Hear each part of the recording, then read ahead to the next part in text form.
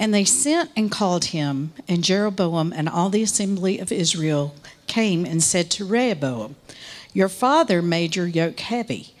Now therefore lighten the hard service of your father and his heavy yoke on us, and we will serve you." He said to them, "Go away for 3 days, then come again to me." So the people went away. Then King Rehoboam took counsel with the old men who had stood before Solomon his father while he was yet alive, saying, "How do you advise me to answer this people?" And they said to him, "If you will be a servant to his people today and serve them and speak good words to them when you answer them, and then they will be your servants forever." But he abandoned the counsel that the old man gave him and took counsel with the young men who had grown up with him and stood before him. And he said to them, "What do you advise that we answer this people who have said to me, 'Lighten the yoke that your father put on us'?" And the young men who had grown up with him said to him, "Thus shall you speak to these people who said to you, 'Your father made your yoke heavy, but you lightened it for us.' Thus shall you say to them, 'My little finger is thicker than my father's thighs. And now, whereas my father laid on you a heavy yoke, I will add to your yoke. My father disciplined you with whips, but I will discipline you with scorpions." So Jeroboam and all the people came to Rehoboam the 3rd day, as the king said, "Come to me again on the 3rd day." And the king answered the people harshly, and forsaking the counsel that the old men had given him, he spoke to them according to the counsel of the young men, saying, "My father made your yoke heavy, but I will add to your yoke. My father disciplined you with whips, but I will discipline you with scorpions." So the king did not listen to the people, for it was a turn of affairs brought about by the Lord, that he might fulfill his word which the Lord spoke by Ahijah the Silonite, Philip, to Jeroboam the son of Nebat. Awesome. Thank you, Elaine. You did great. You can take a seat. I did warn Elaine. I said the last verse is a doozy, but I believe in you. It's good to be together, isn't it? I'm so glad you're here. So glad to worship with you. Let's pray. Father, thank you for just the chance to be able to meet with our church family and to continue to rejoice over you, just as the angels sung your praises some 2,000 years ago over shepherds. God, we want to continue that as we sing praises.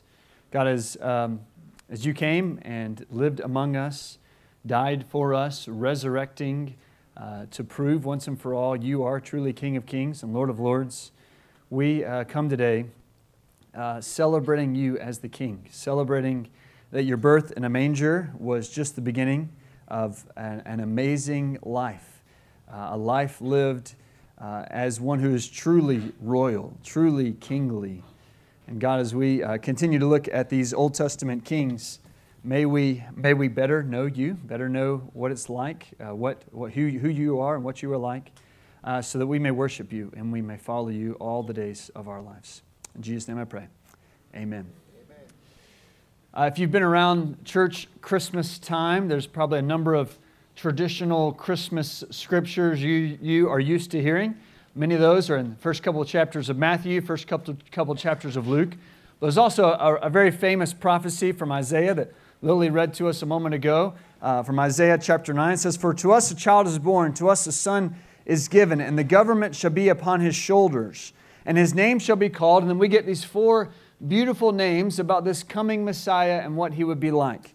He is a wonderful counselor, a mighty God, an everlasting Father, and a Prince of Peace. Each of those apply to Jesus as he is born a few hundred years after Isaiah spoke that 2,000 years ago. And we praise God for each of those things. We need peace in the world, do we not? We need a Father who is not just temporary, but who is everlasting. And we need a God who is strong, who is mighty. And we need a wonderful counselor. Whether you and I like to admit it, we need advice sometimes, right?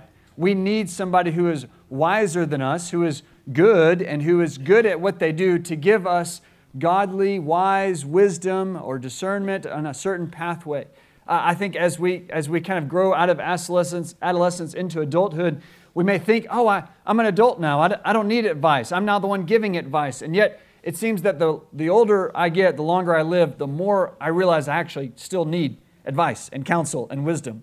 If you think you don't need that, just wait till the next time your car breaks down, right? Then, I need somebody who really knows cars. Or if you knows cars, then wait till you have a medical problem. I really need a doctor. I really need somebody who knows their way around this specific problem. Or just wait till you have kids and you're like, I have no idea what I'm doing. And you go ask other parents, they're like, join the club. We have no idea what we are doing. Financial advisors, tax consultants. We go to all kinds of people seeking advice, seeking counselors. Mental and emotional health. We need people who can help us care for our mental and emotional needs. We need good counselors. And we come to the Lord knowing above all, He is the one who is the counselor above all, the wonderful counselor. Today we're looking at a king who had a choice about who he would trust to be his wonderful counselor. Who was going to give him advice? Who was going to give him the right path forward? As we look at his decision, we can understand better what it looks like for us to come to Christ, who is our wonderful counselor. This Advent season leading up to Christmas, we've been looking at some of the stories of Old Testament kings and how they point us to the King of Kings, Jesus, King Jesus. We started with two positive examples with Solomon and Hezekiah, both who, of course, are sinners like all of us are. But we looked at good moments, positive moments in their lives. As Solomon built the temple and he delighted in the presence of God among his people. We celebrate at Christmas, God is Emmanuel, God with us. Last week we looked at Hezekiah, and as he's waiting and anticipating in the invasion of a foreign army, and just like at Advent, we are waiting on God and waiting on Christ to return. We said, what did he do while he waited? He waited in faith. And we know he had faith because he prayed. He practiced his faith as he prayed. Two positive examples help us to understand what Christ is like in Christmas as we anticipate him. But there's more often than not negative examples in the kings. So we had to pick at least one. And that's why I come today to Rehoboam. Rehoboam teaches us about wisdom and about wonderful counselors, because of his lack of understanding of wisdom and wonderful counselors. He points us to Christ in ways that he is different than Christ, not like Christ. Today's story comes at a crucial moment, a crucial juncture in the history of the people of Israel. A couple weeks ago, we talked about Solomon built the temple. It was kind of a high point in Israel's history. But by the end of Solomon's life, we mentioned that he begins to make all these agreements with foreign nations by marrying women from those nations, but then unfortunately even worshiping the gods of those nations. And so the reign of Solomon already is on the downward trajectory by the time his son Rehoboam takes over in leadership. When Solomon died, Rehoboam becomes king, and I just imagine how hard of a job he had. Imagine being the guy who has to follow the King David and the King Solomon to be the next king of Israel. Like, no pressure, buddy, but David, you know the whole Goliath thing, the stones, you know the whole thing where he had to deal with all this stuff with Saul, and he was patient and all this time wandering in the wilderness and surviving. You know the whole taking over all this land and having this incredible peace. And oh, by the way, he was a poet and a musician. Now, all these psalms that he wrote, that's your grandfather, all right? No pressure.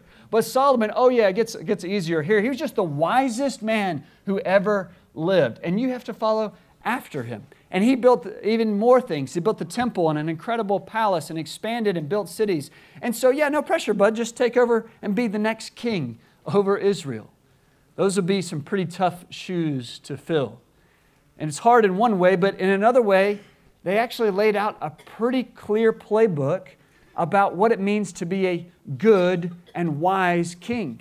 You didn't actually have to be the most poetic guy or write the most proverbs for people to be the best king you were supposed to be. No, they laid out the playbook was simply this: be obedient to God.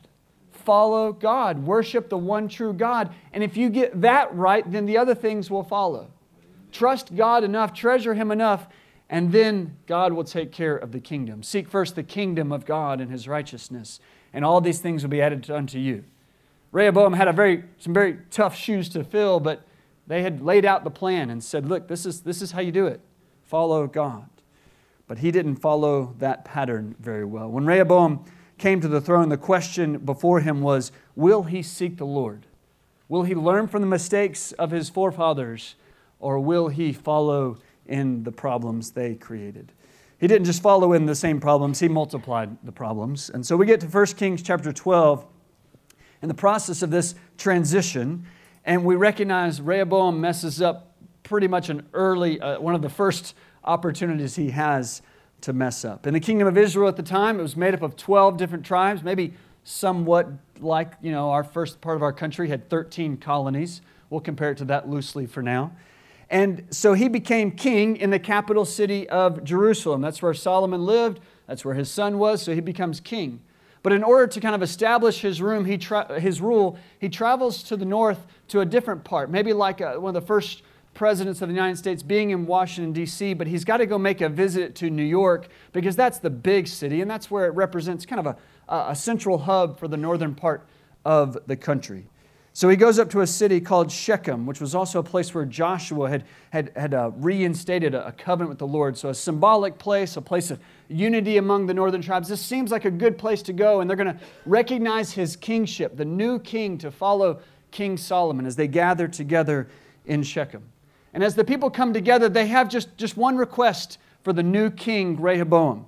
1 Kings 12:4, they say, your father made our yoke heavy. Now, therefore, lighten the hard service of your father and his heavy yoke on us, and we will serve you. You might not pick it up as you read through the first 11 chapters of 1 Kings, but Solomon did a whole lot of work, and he didn't do it all by himself. He probably was not the guy out at the rock quarry digging out all these stones by hand and transporting them in order to build the temple. His palace was one of the most amazing architectural things in the time period, but he probably wasn't the one working late nights to make it all just right. As the cities expanded, as they took over more and more land and built city walls, all these things required an enormous construction effort. And the people of Israel had been the ones carrying all these stones on their backs to make all these things happen. So when the next king comes along, they say, hey, we have a favor to ask. Can we take a break? Can we just slow down just a little bit on the expansion programs? Because we're really wearing thin on being able to handle all these projects. But they make a promise. They say, listen, you're the king. We will follow you. We will be your servants. We will serve you. Just help us out a little bit. Lighten the load. Now, it is interesting. It's telling that they could have said in that moment the more important thing, which was, hey, Solomon did great for a little while, but remember his mistakes where he started worshiping all these other gods. Don't do that and give us a break. That'd have been better, but they didn't. They just asked for the break. But that was a reasonable request. And King Rehoboam's initial response seemed pretty wise. He's going to take a minute to think about it. He says, come back in 3 days and I'll give you my answer. He comes in that 3-day break, he consults with two different groups of advisors. The first are the geezers, the old men that he asked. The word is actually elders, so there is a contrast here between their ages, but it's more about their wisdom than their age. I'm not just saying that because I'm a young guy, but there is some truth that with age often comes wisdom, but not always. Not always. So the point is that this first group, they are elders and they served King Solomon. They served alongside the wisest man who's ever lived. So this will be a group that has some experience.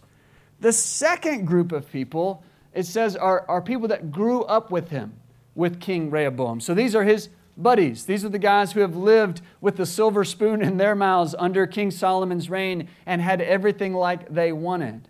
Those are his two groups of advisors. The first group says, you should listen to the voice of the people. If you will serve them, they will serve you, and you will have a great start to your kingdom.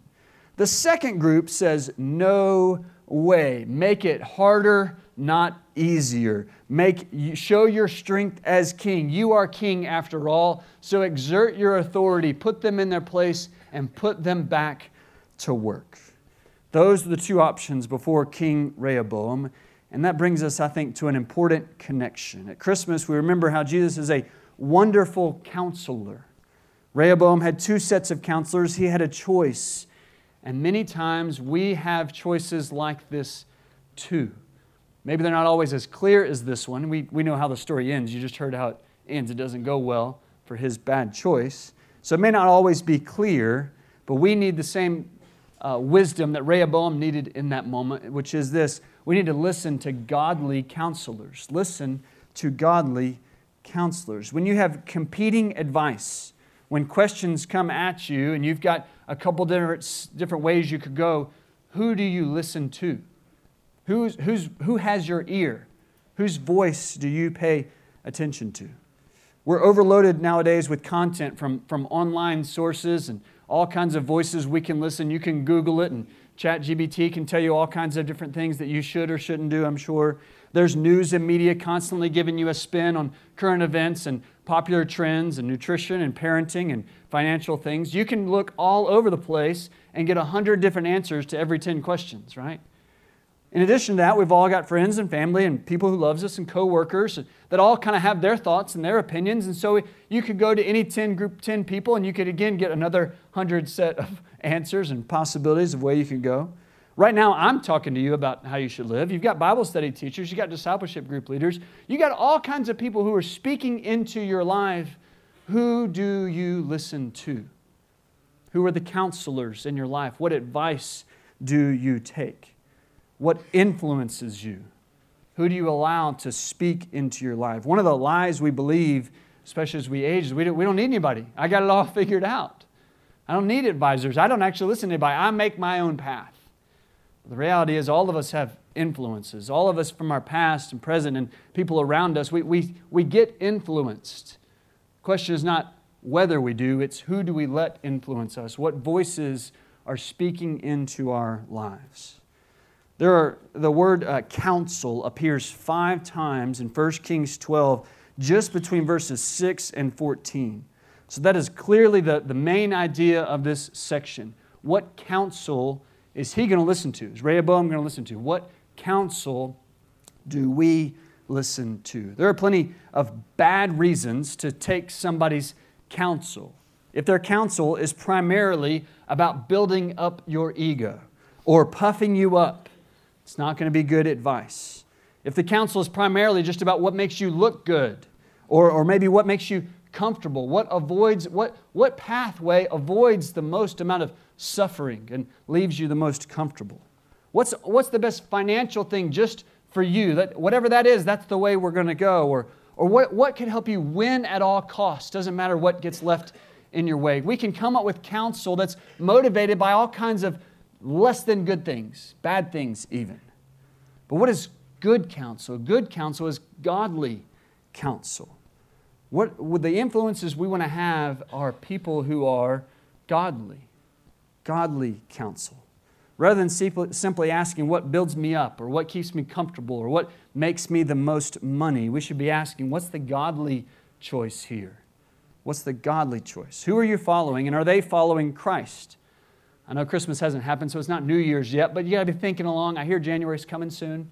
New Year's is coming, some things that are going on in your life. What influences in the new year are you going to let be there? Is the Bible one of your influences? Are Bible teachers one of your influences? Are you regularly under the preaching of the Word? Are you letting godly things influence your life? Who influences you? Who teaches you? Who instructs you? But then the next question might be, how do I know that advice they're giving really is godly? What really makes it godly? There are plenty of different ways we could distinguish that. If it's based on the Bible or not, that's pretty clear. If it's biblical, it's going to be good advice. If it's not biblical, it's not. What about maybe that we look at the life and the outcome, the fruit of somebody's life as they're giving you advice? But there's one clear criteria here in 1 Kings chapter 12 that distinguishes the good counselors from the bad. And it's not just their age, although that's important. What is it that distinguishes the good advice from the bad advice? I think the clear distinction is this. The difference between the wise and godly counsel of the older group is that they were saying you should be a servant to the people, whereas the younger people were saying you should just serve yourself. Wise and godly leaders are servants, not tyrants. Wise and godly leaders are servants, not tyrants. The people had said in verse 4, that was the emphasis of their request. They said, our service under King Solomon was hard and heavy. If you will lighten our service, we will be in your service. We will be your servants. They make an offer. Serve us, help us, and we will serve you. We'll gladly serve you. And the elders, when they come, the older group, when they come and they give advice, that again is the emphasis of their advice. They say, yes, King, if you are willing to be a servant first, then your people will turn and serve you in return. It's going to require a step of humility. You're going to have to put their needs before your own. If they're doing less, then you're going to build less walls. It's not going to go as quickly. It's going to feel like a sacrifice to make, to not have them working as hard. But they're telling him it's going to pay off in the long run.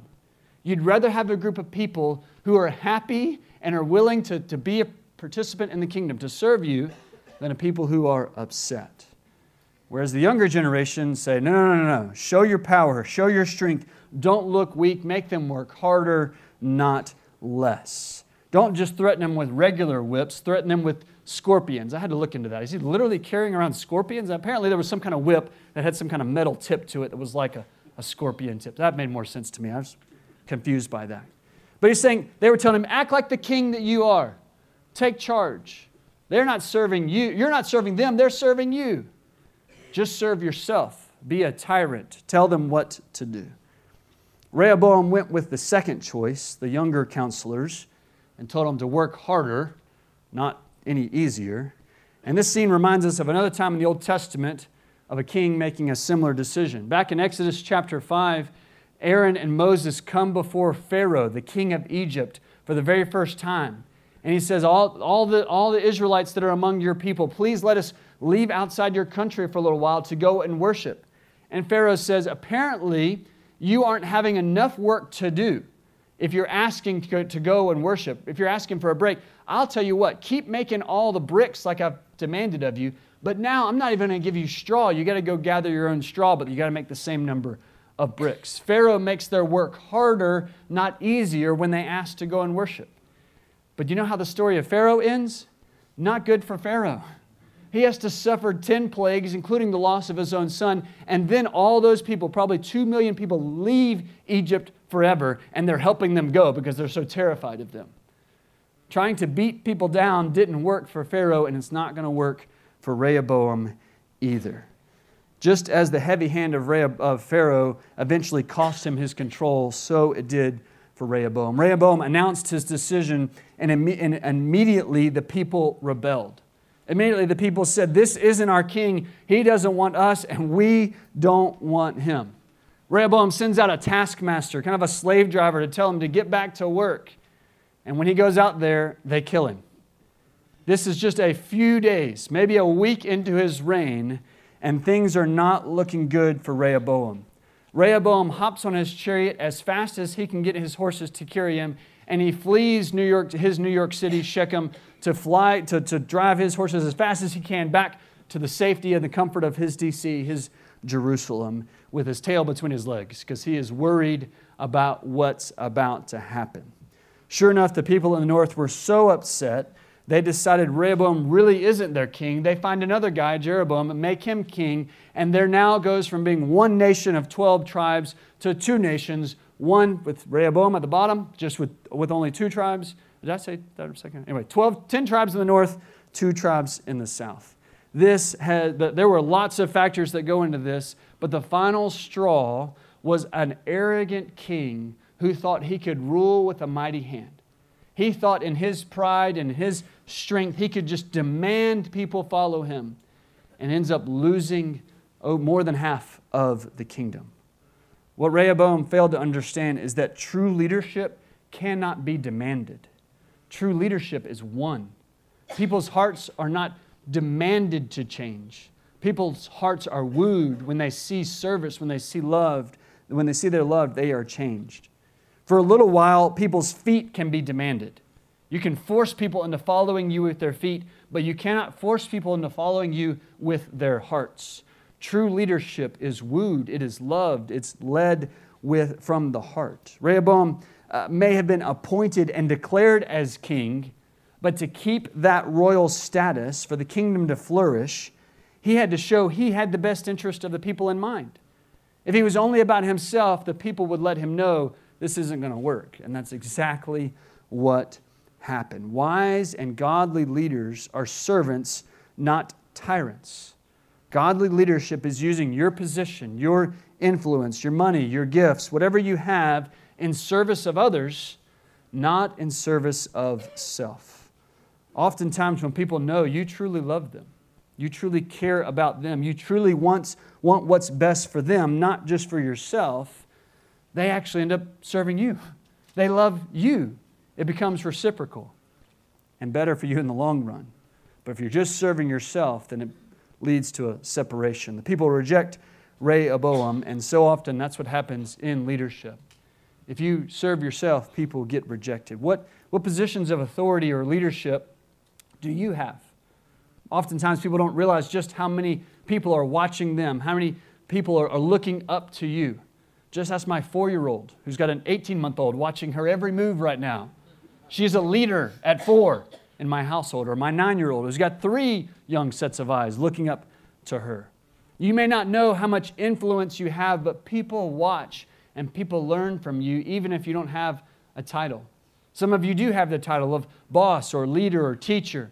You are leading people wherever you are, and if you are a parent, you are a leader big time. What are you doing with your position of authority? What are you using your influence for? Is it primarily for yourself, or is it in service of and in love for other people? Whether you know it or not, somebody is watching. What will you do with those watching eyes? Will you ignore those eyes? Will you just act like they're not there? Or will you steward that opportunity for good? To serve them, to love them, to lead them like God calls us to lead. God calls us to be servants to those we lead because that's how He lived.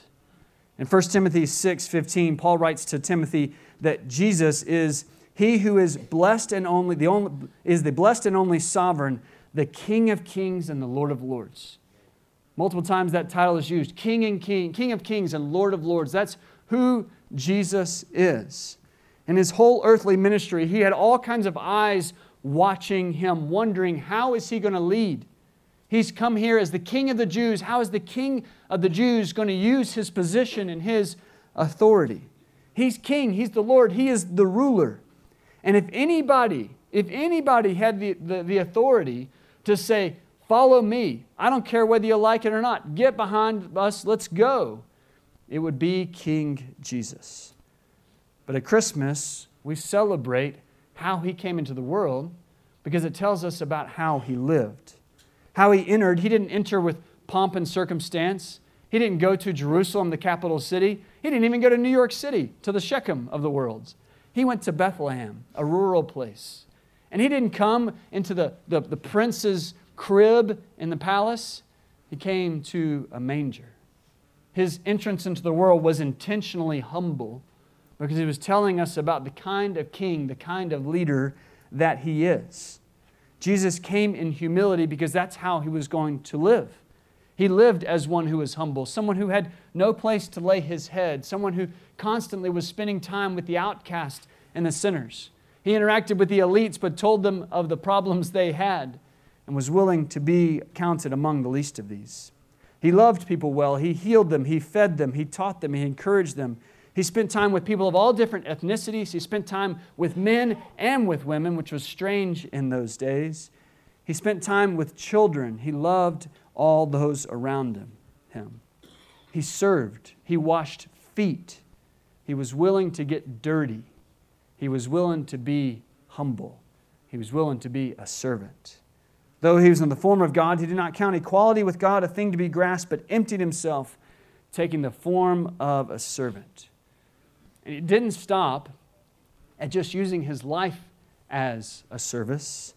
He even served unto death. He humbled Himself by becoming obedient to the point of death, even death on a cross. In Mark chapter 10, Jesus takes a title for Himself that is a higher title than King of Kings. King of Kings means of all the kings in the world, they're serving this king. But the title Jesus uses in Mark chapter 10 is an even higher title than that. He calls himself the Son of Man, which seems like not a very high title, just Son of a man's a man, right?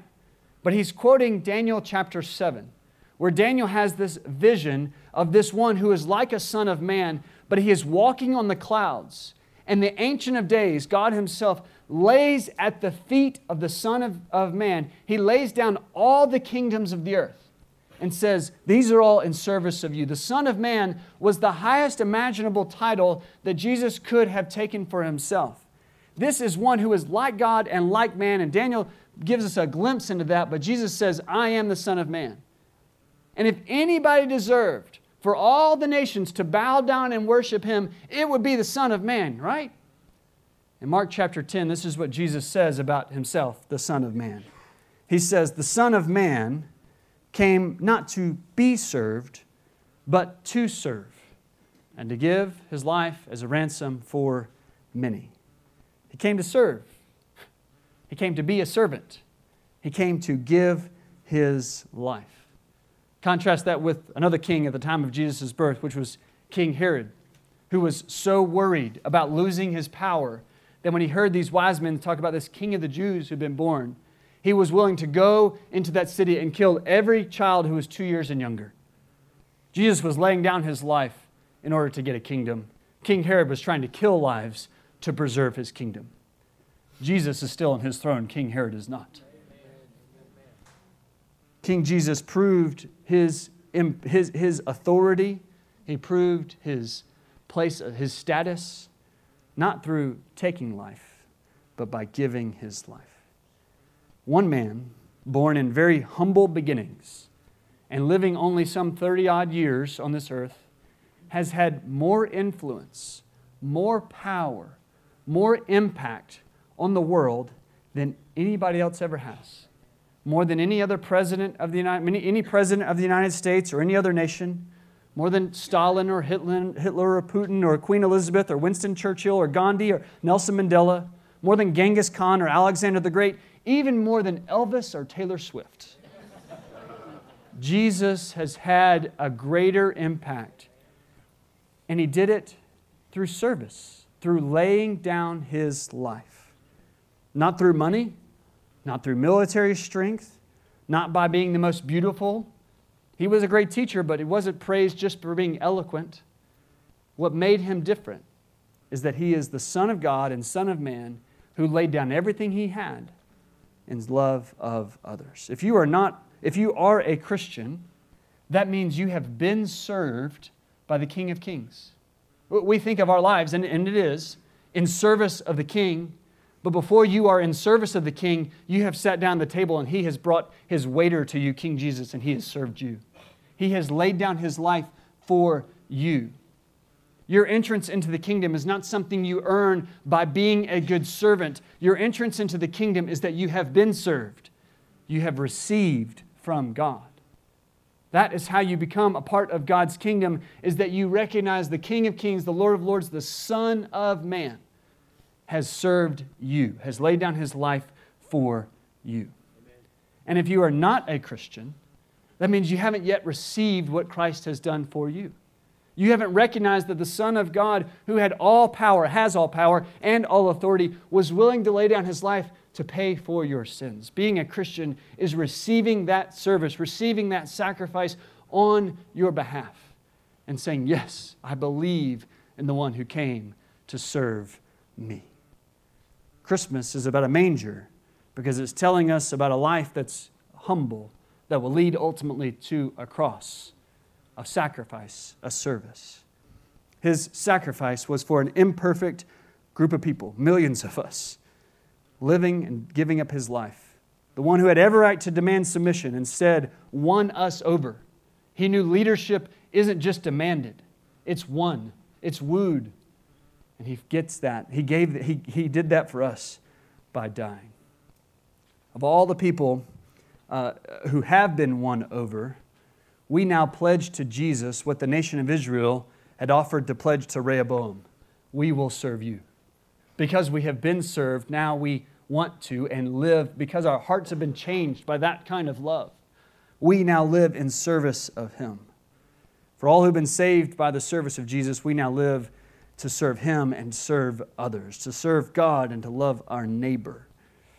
The way you know you've truly received the love and the service and the sacrifice of Jesus is that you love to serve and sacrifice for others.